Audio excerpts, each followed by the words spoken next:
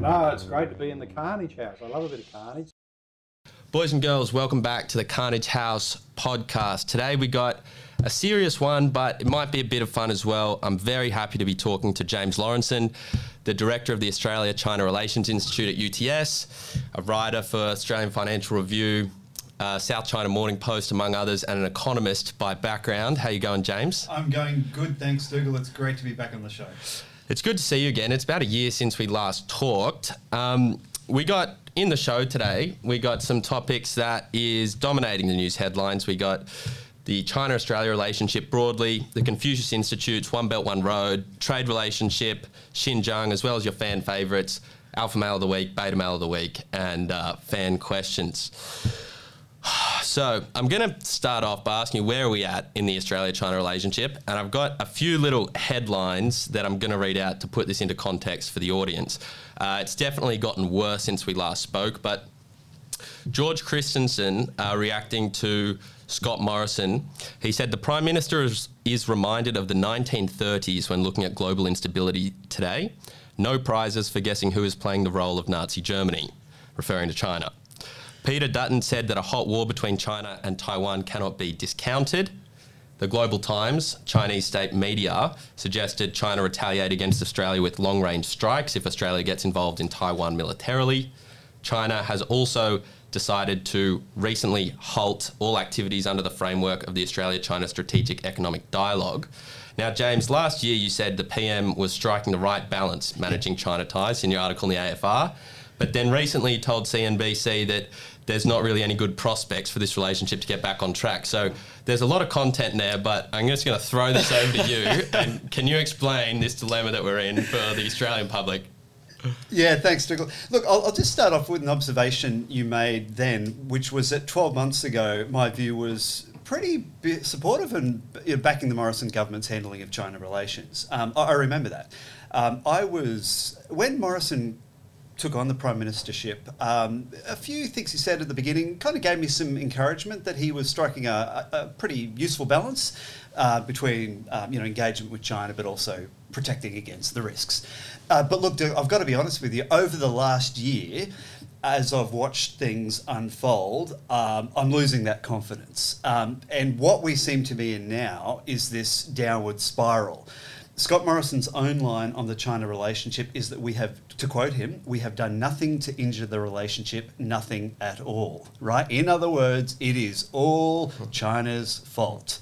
Sorry, I just can't buy that. I mean, I'm not going to sign up to some, dumbass Team Australia approach because we have done things that have not been helpful. Of course, you mentioned a couple of examples coming from the Chinese side that haven't been unhelpful as well. So when the Chinese Foreign Ministry says it's all Australia's fault, well, I think that's also ridiculous. But that's the situation we're in. Morrison also says he's aiming for a new settling point. If we just stand up to China enough, eventually they'll back down. Now, I don't know what the hell gives him the confidence, or other people in Canberra, that we're going to reach a new settling point. What it seems to me is happening is that we're in an ongoing downward spiral. Yes, we may get to a settling point in the sense that you hit rock bottom, but that's not a settling point I think Australia should be happy with, particularly if other countries in the region are able to achieve a settling point with China that's at a much more productive level. So, maybe just one other final comment. There's been a lot of talk about war with China in Australia over the last 2 weeks. It's interesting. There's 10,000 kilometres between Sydney and Beijing. There's a lot of countries in between Australia and China.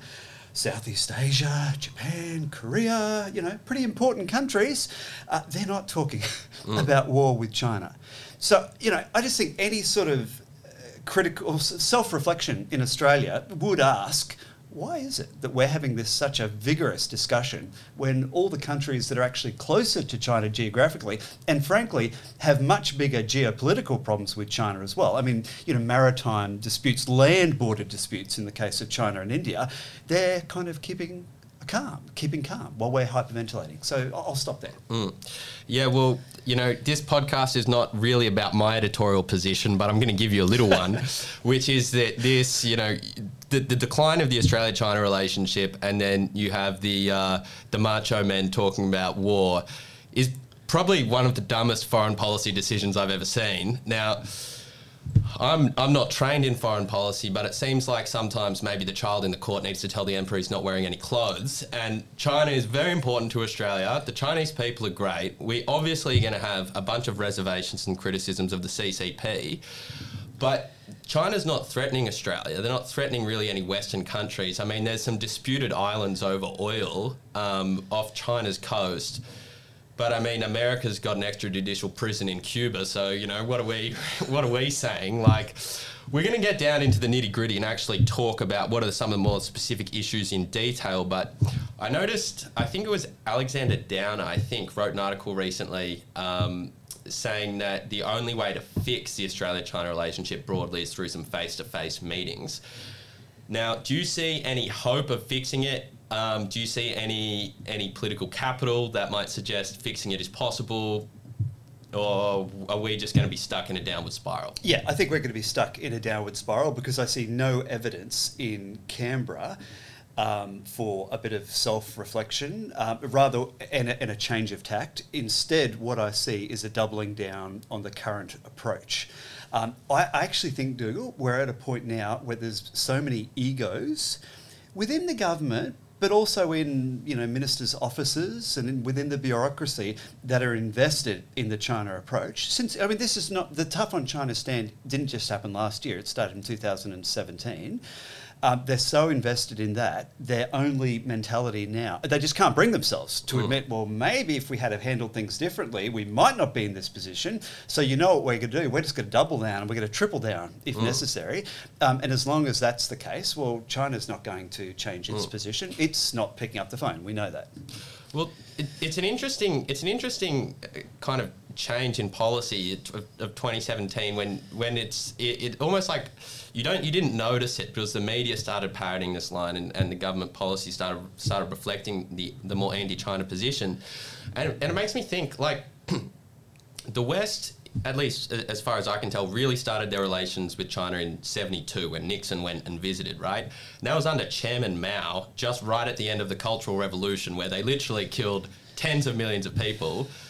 It doesn't seem to me that China's worse now than they were back then. It doesn't seem to me they're committing worse crimes in their own country or internationally than they were back then. What do you think is the reason for the change in approach from the Australian government or Western countries more broadly? Good question, and that is a fair point. We managed to, as in Australia's case, we managed to strike diplomatic relations with China in 1972, when China was if we think China's different from Australia in terms of interests and values now, well, back in 72, that was certainly even more the case. What is clearly different is China's power, right? So back in 1972, the ability of China to,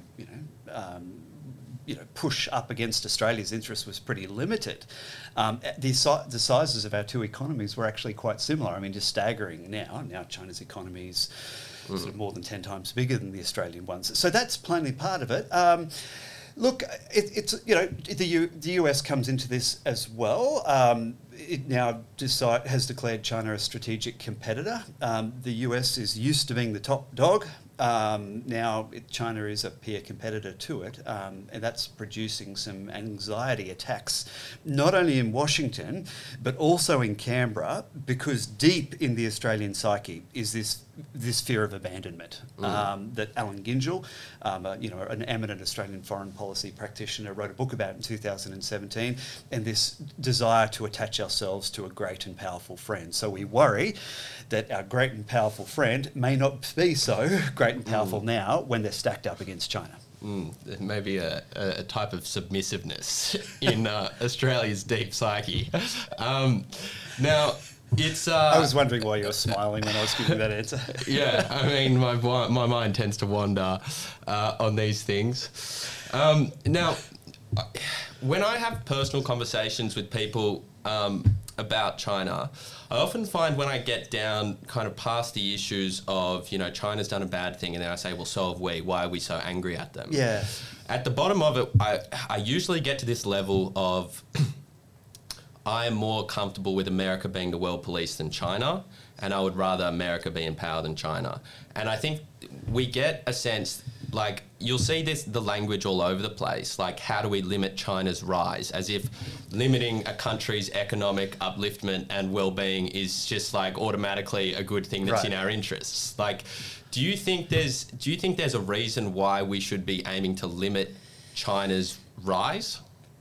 No, and here's why. Because I don't think we can limit China's rise.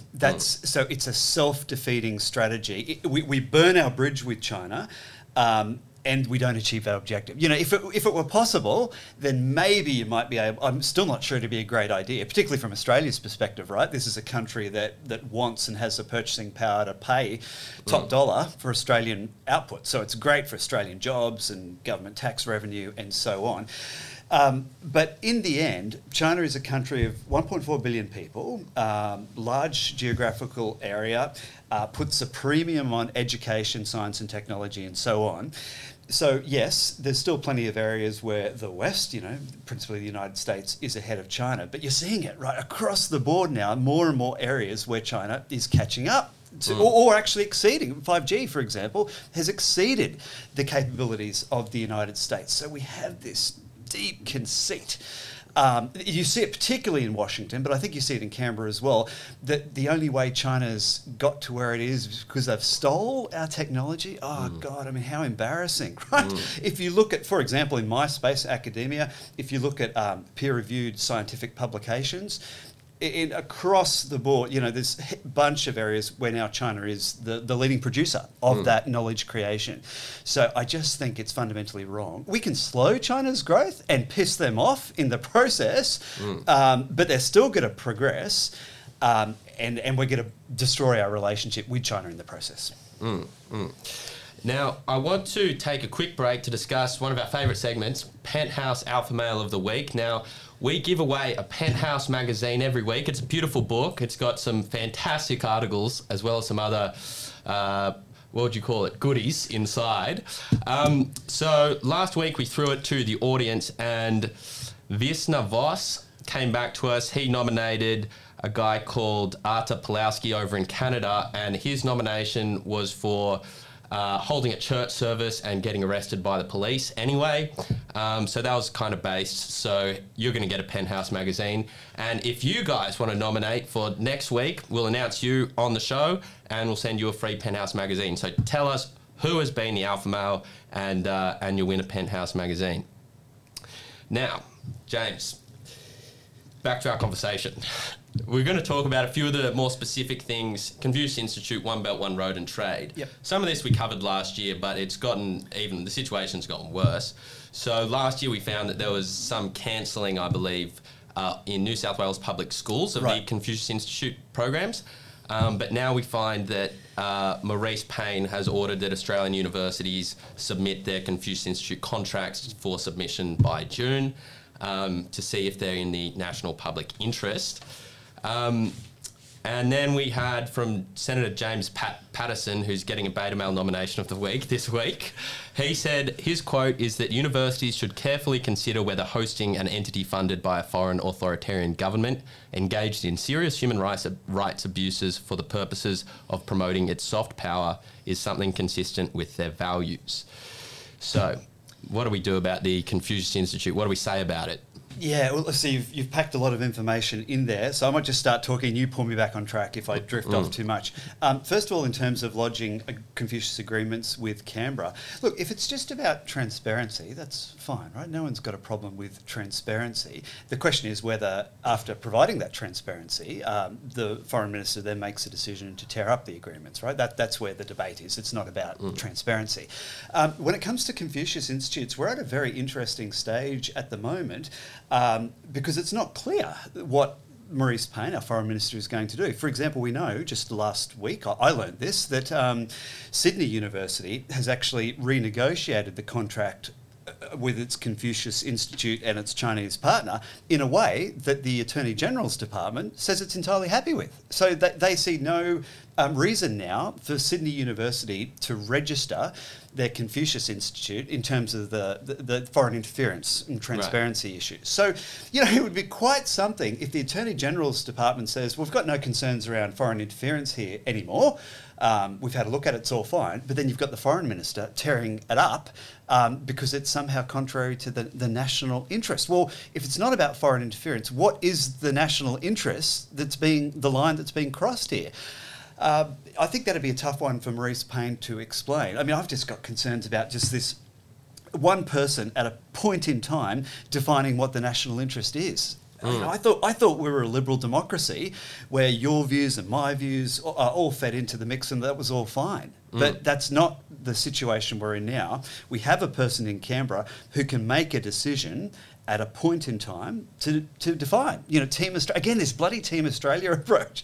Yeah, I know it may play well at the pub, but I think if you sat down after a few beers at the pub and you explained the problems with it, I think most people would get it. That this is, enforcing uniformity of views is not the Australian way. That's the bloody Chinese Communist Party's way. Well, I couldn't be more in line with you there. And the Confucius Institute is one thing which I feel like I can actually speak on with some level of authority, given that I have been through it. Right. In that I was in a high school with a Chinese Confucius program. That's how I learned Chinese. And then through the Confucius Institute, I went to China on a one-semester scholarship to Fudan University. And what I found really interesting was that in the Confucius classroom where I studied Chinese in high school, it would have been the least political out of all of my subjects. I mean, you look at the English curriculum or the history curriculum, what they put in there.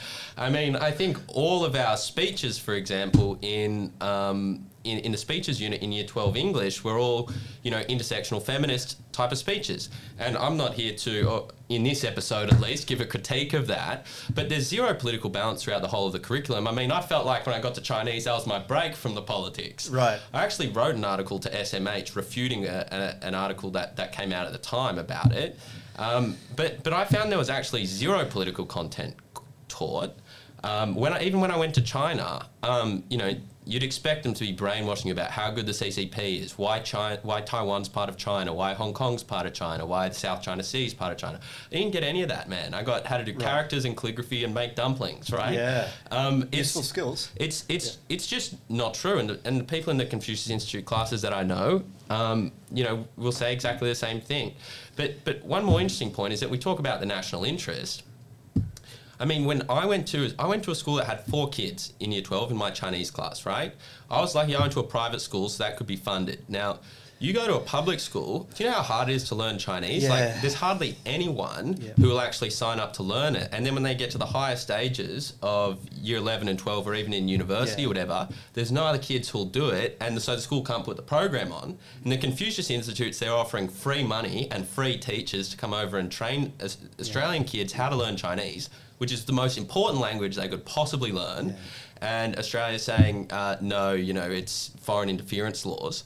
When at the same time, you've literally got hundreds of thousands of Chinese kids probably every year coming to Australian universities, and you don't hear complaints from them. I mean, there's probably the kids of the biggest leaders in China who all go to foreign universities or Ivy League schools or whatever. You don't hear them complaining about, their kids being indoctrinated. And Australia were kicking up a huge fuss about it, and it's just not true.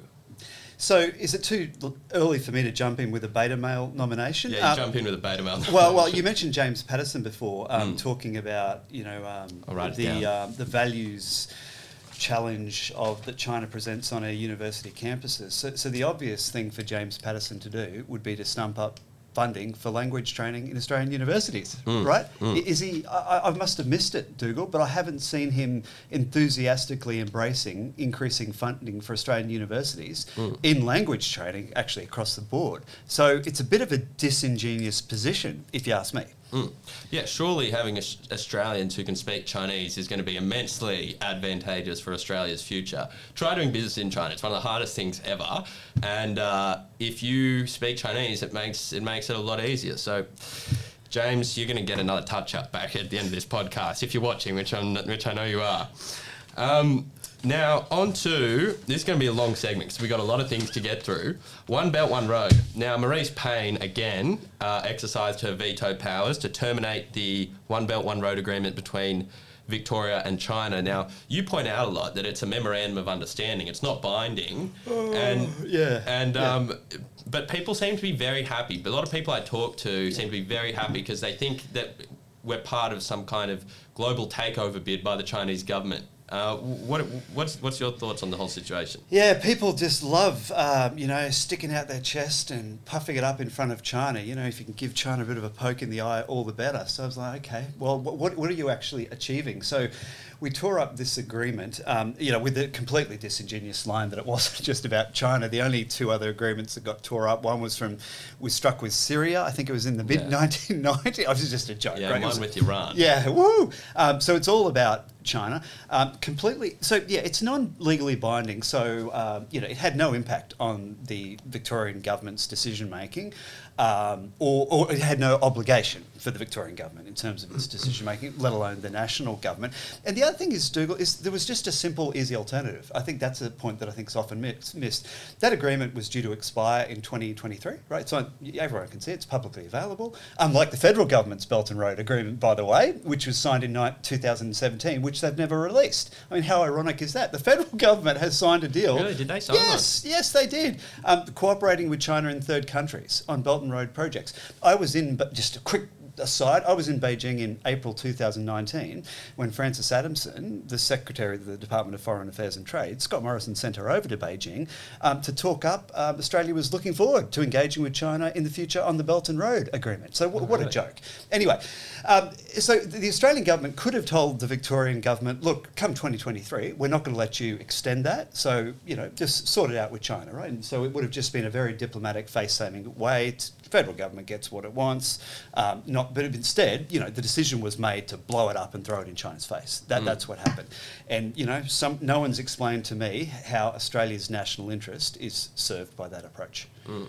Now, for people watching, the One Belt, One Road, like a fair amount of China's policy, as far as I can tell, it's a little bit fuzzy, right? It's hard to actually see what it actually is. But from what we can tell, it's Chinese investment in infrastructure projects in other countries to encourage trade, right? It's supposed to be reflective of the Silk Road back in the day, a few thousand years ago. And one of the funny things I find is that it's literally one of the most productive things a country can do with their money is going and building good infrastructure in other countries. Like the one example I remember researching is this Friendship Bridge in, I think, Serbia, where it previously took people 50 minutes to get to work because they couldn't cross this bridge. Chinese funding comes in, they build this bridge, it takes 10 minutes, right. Great for the economy. Our foreign policy seems to have a lot to do with encouraging other countries to adopt climate change policies and diversity and things like that. I like the idea of building bridges instead. And then we still come back with this idea of, the main criticism of it is that it's debt trap diplomacy. And you dealt with that last time. I remember the quote was, it's bollocks. Yeah, I'm sticking with that, by the way. There's been more academia on it suggesting that it's totally untrue and unfounded, but it continues to get parroted by people in the Australian government as well. Yeah.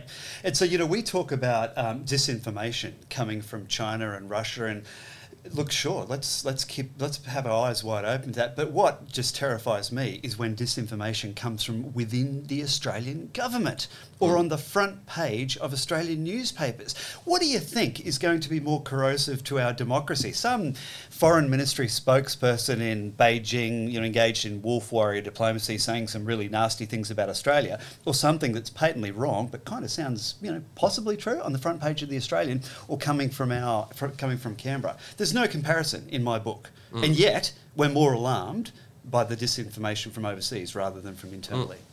And there's one example which I believe I remember it correctly. It's China had a massive investment into Philippines, state power grid, for example. Yep.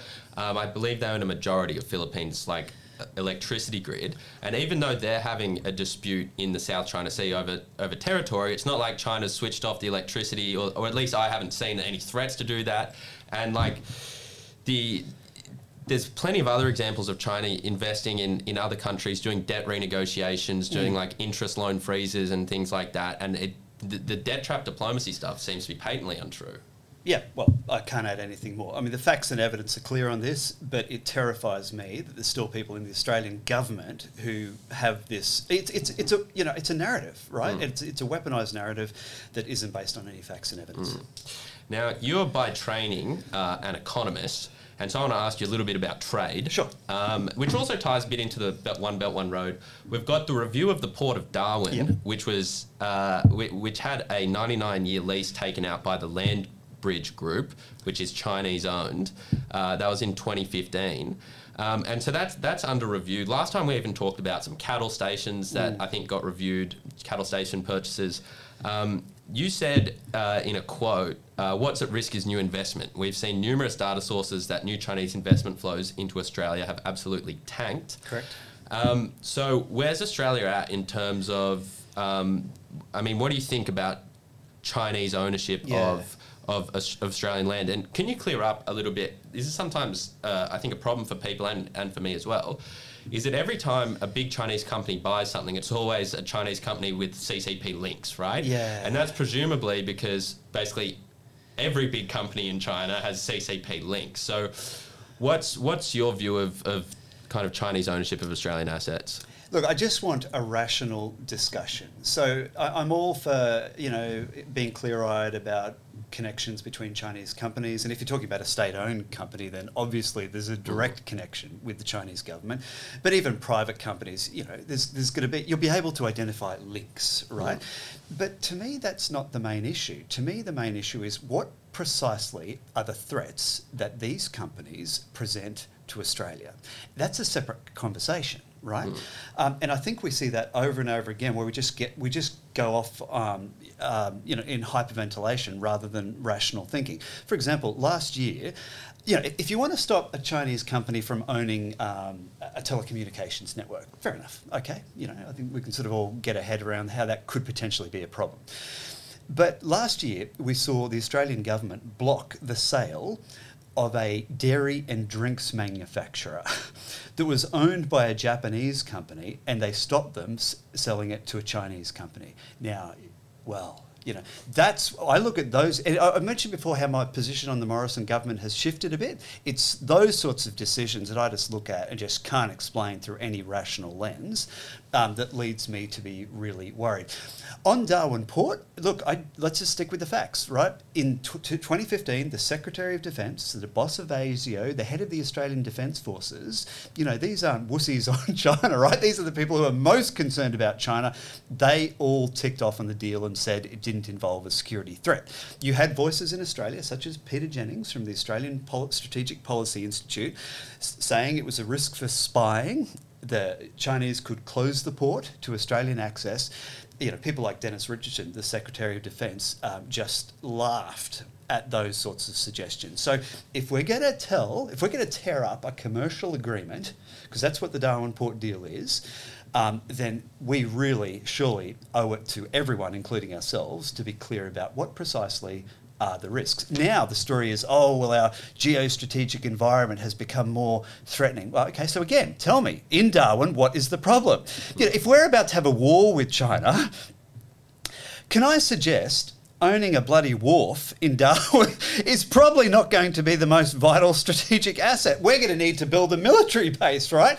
And there's nothing stopping us right now. Landbridge can own the wharf, and 50 kilometres west or wherever, let's build a military base. I mean, that's so this fixation we have with Darwin Port tells me that something else is at play here, and it's not Australia's national interest, and it's not serious security issues either.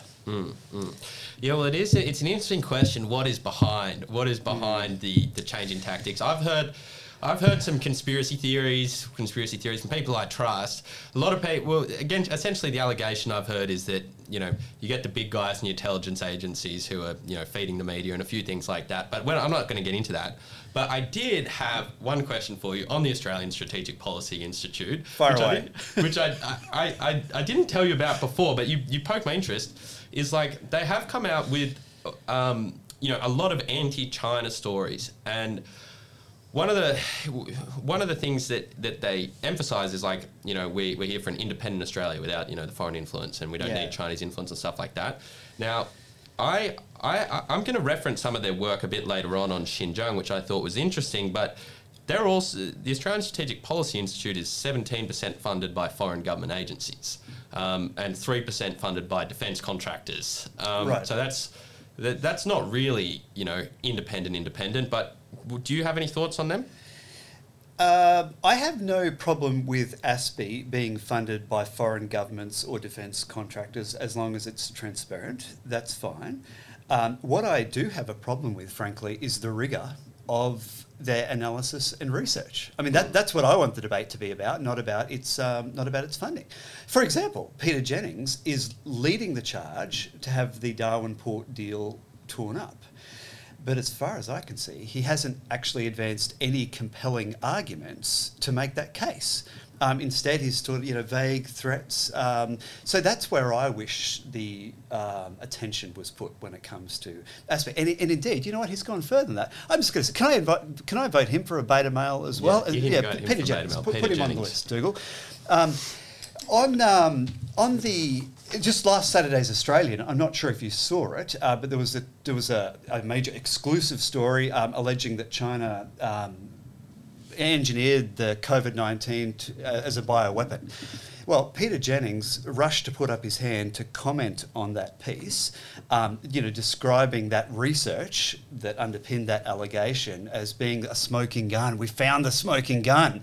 Well, everyone I know who has, who's a serious commentator on China, just finds that utterly ridiculous. So here you go, Dougal. Just to state it plainly, Peter Jennings, the Executive Director of the Australian Strategic Policy Institute, in my view, is spreading disinformation. That's my problem with them, not who their funding sources are. All right, Peter Jennings, you're going to get another whoop in there at the end of our segment. But, the idea, it comes out, the consensus I've heard of what people talking about, that it comes out of this Wuhan lab. Now, what I find interesting is that the Wuhan lab was funded, or at least was approved for funding by Dr. Fauci in America. And then even after the COVID pandemic came out, I think in probably a few months ago, Fauci reapproved more funding for it. So if it did come out of that lab with the Chinese government, it must have had some level of oversight from Fauci. That gets us into a whole new web of conspiracy. Yeah. Look, I just, just some of their commentary around it is just extraordinary. Can you rule out that it didn't escape from the lab? No, you can't rule it out, right? And Australia's intelligence agencies haven't ruled it out. But that's very different to saying we found a smoking gun, that they actually, bioengineered this thing, and there's a high probability it was released. I mean, that's... And then, when you dig into the story that was on the front page of the Australian, and you look at the evidence, oh my God, utterly embarrassing. Yet you have Peter Jennings, who I think is on a $400,000 taxpayer-funded salary, Dougal, talking up that prospect. I mean, if you want a scandal, right, there's a scandal, not bloody some conspiracy theory involving the Wuhan laboratory. Why aren't we talking more about that? I mean, you've got more media connections than me. I mean, that's what I just don't understand. Maybe I'll interview you next week for the ACRI podcast. All right. Well, I'm about to get famous. But yeah, look, can I tell you what? I think that's a good segment. I'm going to try and see if we can get it published all over the place. Anyone who'll take it, Peter Jennings, he's getting a hit from Big James. Now, what do we got next? I believe it's time for fan questions. Now, we had some great questions and some great submissions. Now, we get our questions from Instagram, so when I post that story asking you for questions, you make sure you're following us, and so you can respond and get your questions read out. So I got a few good ones from a few quite well-informed China watchers as well, who I was over there with for a period of time. Excellent. So Sean Lowry is asking, with the escalating rhetoric between China and Australia, where do you see the relationship in 3 to 5 years? Worse. I see no prospect of it stabilising, let alone improving. As I said before, both sides are doubling down on their positions, they're hardening their stances, they're blaming the other side entirely, and political support, domestic political support in both countries, is that there's a bit of a rallying around the flag, So it's, you know, Morrison isn't under any political pressure domestically for his tough on China stance. Maybe 3 to 5 years things might start to change because over that period of time, the economic costs to Australia will increase. For example, China will be able to find alternative suppliers of iron ore that it just can't find now. So and China's own economy will demand less iron ore because as it moves away from infrastructure building towards, you know, consumption-driven growth.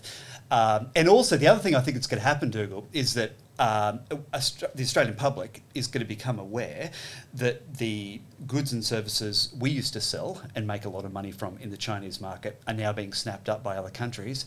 And guess what? They're our best mates. Right? I was looking at the trade data for a piece of the Lowy Institute just last month, and you're already seeing this in the case of food and beverages. By the way, I'm not having a crack at the United States, Canada, the UK, New Zealand, our Five Eyes buddies. It's exactly what we would do if they were in this similar situation. That's just basic economics. But I think that's going to be a pretty hard sell for the Australian government to tell the Australian public why we should be locked out of that market while our best mates are quite happy exploiting it.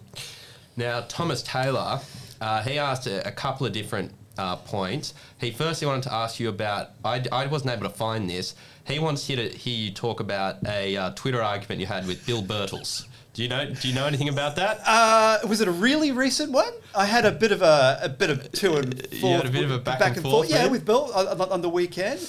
Yeah. Yeah, well, he actually follows his stuff quite closely. Right. I wasn't able to find it. What happened over the weekend with Bill?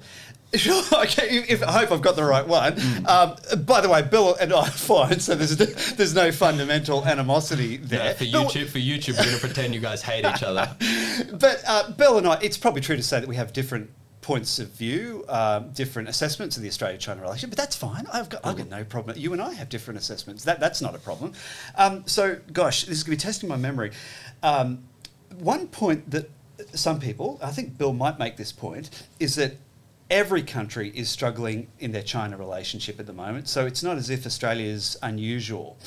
And my response to that is always, well, hang on, that's not quite right. You're right that plenty of countries have disagreements with China, plenty of them far more serious than we do. As I said before, you know, Indian soldiers, for example, have been killed in the border dispute with China.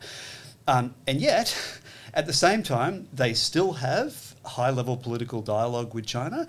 They're not being hit with nowhere near the range of trade punishments that Australia is currently experiencing in its China relationship. And they're not having hysterical talk about war as well.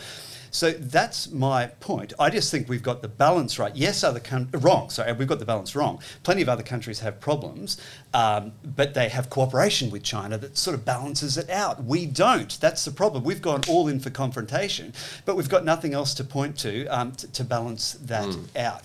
So that's probably what I was having a bit of. And, you know, there is this view that there's this silly line that comes out of Canberra all the time. Oh, well, you know, if you want to reset the relationship with China, what are you going to give up on, Dougal? What are you going to tear up the foreign interference laws? What are you going to kowtow to China on? And my response to that, I think I probably made that point to Bill as well, is, well, how has Japan kowtowed to China? How has India kowtowed to China? What about Singapore? What about Indonesia? What about New Zealand? I don't see them kowtowing to China. They're defending their interests, but they're doing it in a smart way, and so they still have dialogue with China, and they don't, and their trade with China is still flowing freely.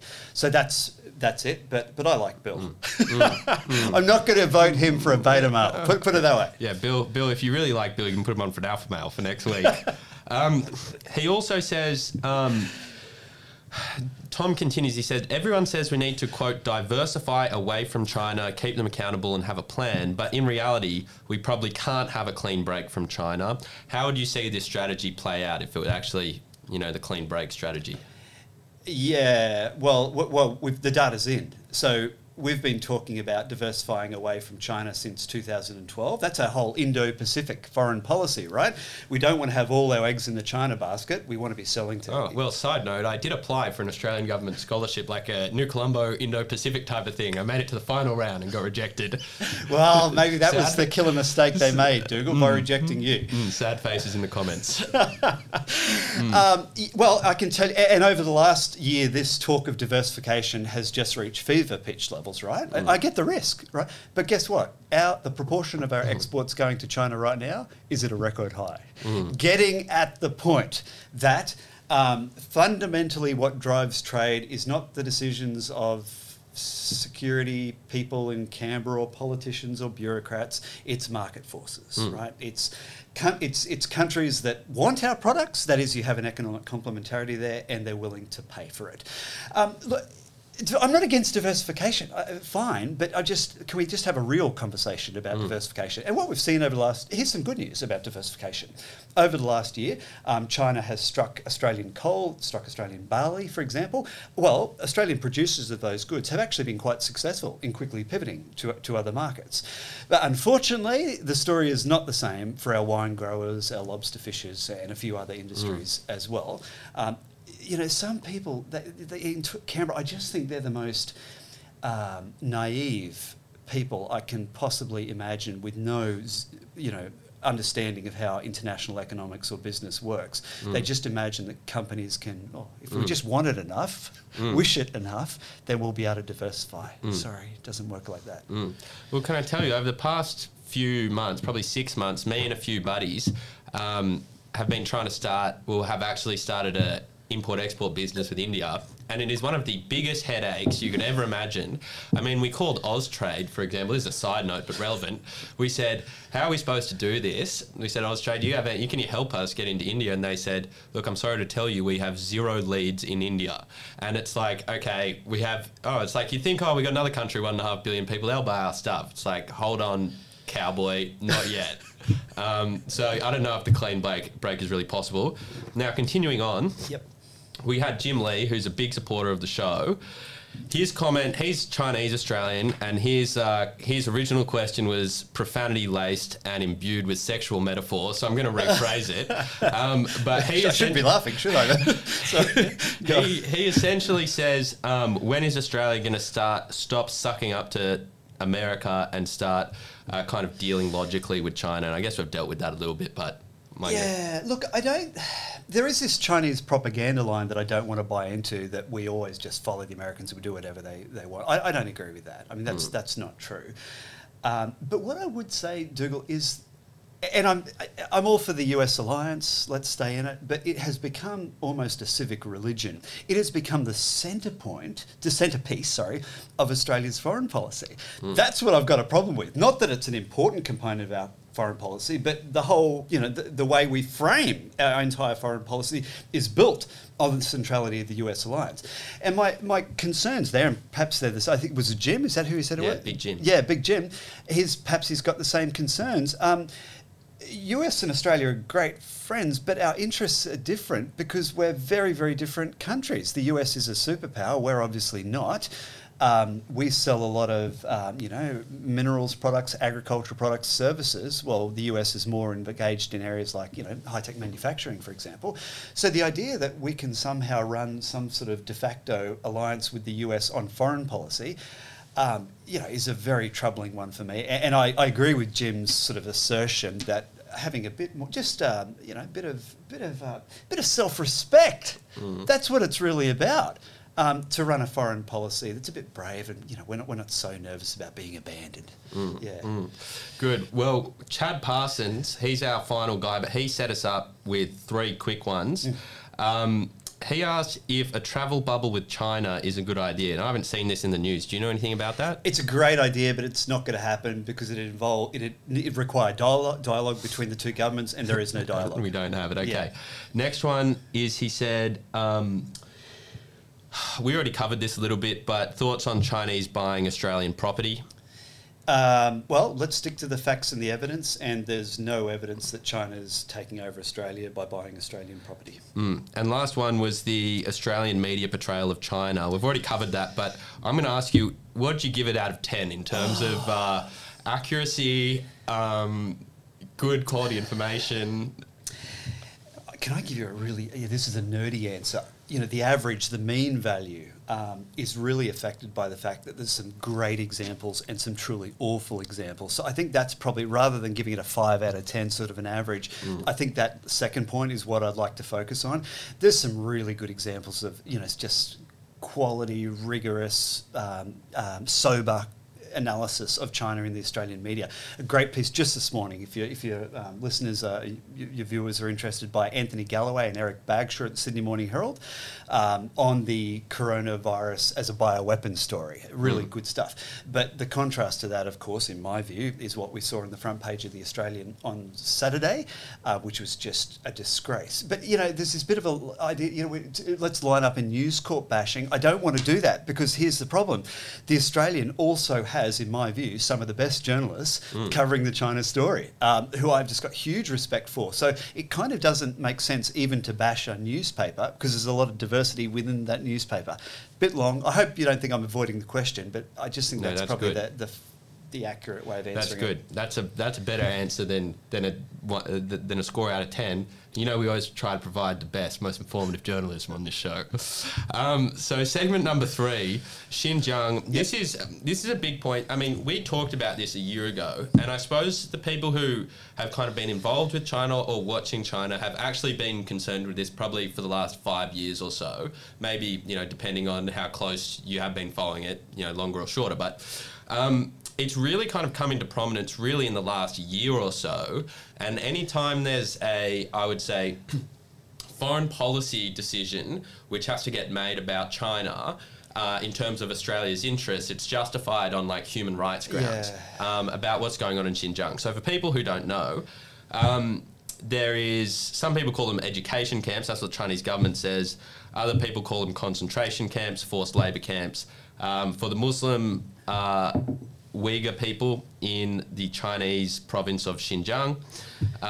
So I don't know if you want to give a quick background on that, and then I want to talk a little bit about the Vicky Xu report from ASPI and what she found out. Yeah, so I'm an economist, right? So I'm certainly not touting myself as a Xinjiang expert. But you've got some serious, at a minimum, cultural genocide. I think I'm pretty comfortable saying that. I mean, genocide, of course, has all other sorts of connotations, right? So I don't really want to get into that. But in terms of a culture being suppressed and on the way to being eliminated, if that's what cultural genocide is, I'm comfortable saying that's what's happening. That's my understanding of what's happening in Xinjiang today. Now, what does worry me is sort of something you mentioned just before, is that whenever we say something about China and foreign policy, it gets couched in, sort of Xinjiang makes an appearance. And when I hear the US government talking about it, that worries me a bit, because I think they almost use it as a club to bash China. You can bash China just on the facts. You don't need to kind of reach for this to score against China in some other area. Yeah. Now, Vicky Xu, who is a researcher with ASPI, who we gave a bit of a knock on before, did a kind of analysis of... She produced a report where she found that inside forced labour camps, there's a bunch of, like 82, I think, well-known brands that have these factories in their supply chains, including Apple, BMW, Gap, Huawei, Nike, Samsung, Sony and Volkswagen, among others. Now, I haven't actually read the report. I just thought it was interesting and wanted to ask you about it. Have you seen it? I've seen it, but I've got to be honest too, and I apologise to Vicky because I haven't read it either. The issue is clearly an important one, but I couldn't even make a comment on the rigour of the facts and evidence because I just haven't read it. Okay, no problem. And so we got... Well, it was quite an interesting report. I'd encourage the listeners to view it, at least from the headlines that I read and some of the quotes I took out of it, which was estimating that up to 80,000 Uyghurs, at least 80,000 Uyghurs were transferred out of Xinjiang to work in factories across China from 2017 to 2019, and those factories have become integral parts of like big brand supply chains. So there was a side story that came out from that, as she was like pretty strongly attacked within China on, I think, Chinese social media, which was a story in itself, which is regrettable. But if the story's true, there's nothing other to say really. Then that's bad. Then Vicky being attacked? Well, both Vicky being attacked and correct. the report findings. Correct. Sign me up for both. Yeah, I agree. Yeah. Okay, well, thank you very much, James. We do have our Beta Mail of the Week section coming up, but that's just for the Patreon supporters. I'm sorry, but if you could see behind a camera, which you can't, you'll see that our camera is taped to a tripod. So we do need to do some special things for the people who are donating to us, and we're going to get back to that segment, which we'll post. You can find a link to the Patreon in the description. Make sure to subscribe to our YouTube channel. You can find us on the audio platforms, Facebook, Instagram, Twitter. We're going to be releasing some hot takes on Twitter, I know for sure, because that got us going in the debate. You're going to get all my beta mail quotes, aren't you? Yeah, you're going to put them up there. Oh, God. We're going to get some news headlines. All right. And that's basically all from me. Thank you very much, James. Where can people find you? I know you love Twitter. Yeah, and it's a bad habit of mine, but you can find me at J_Laurenson, Laurenson, on Twitter. That's probably where I hang out most frequently in a public realm. Well, we'll put that on in the description. We'll also plug in the Australia-China Relations Institute as well, so you can check them out. They do some good work. Thanks for sticking around. I appreciate it. I had a lot of fun. Thanks for coming on, James. Great to be with you, as always, Dougal. We'll see you next time, boys and girls.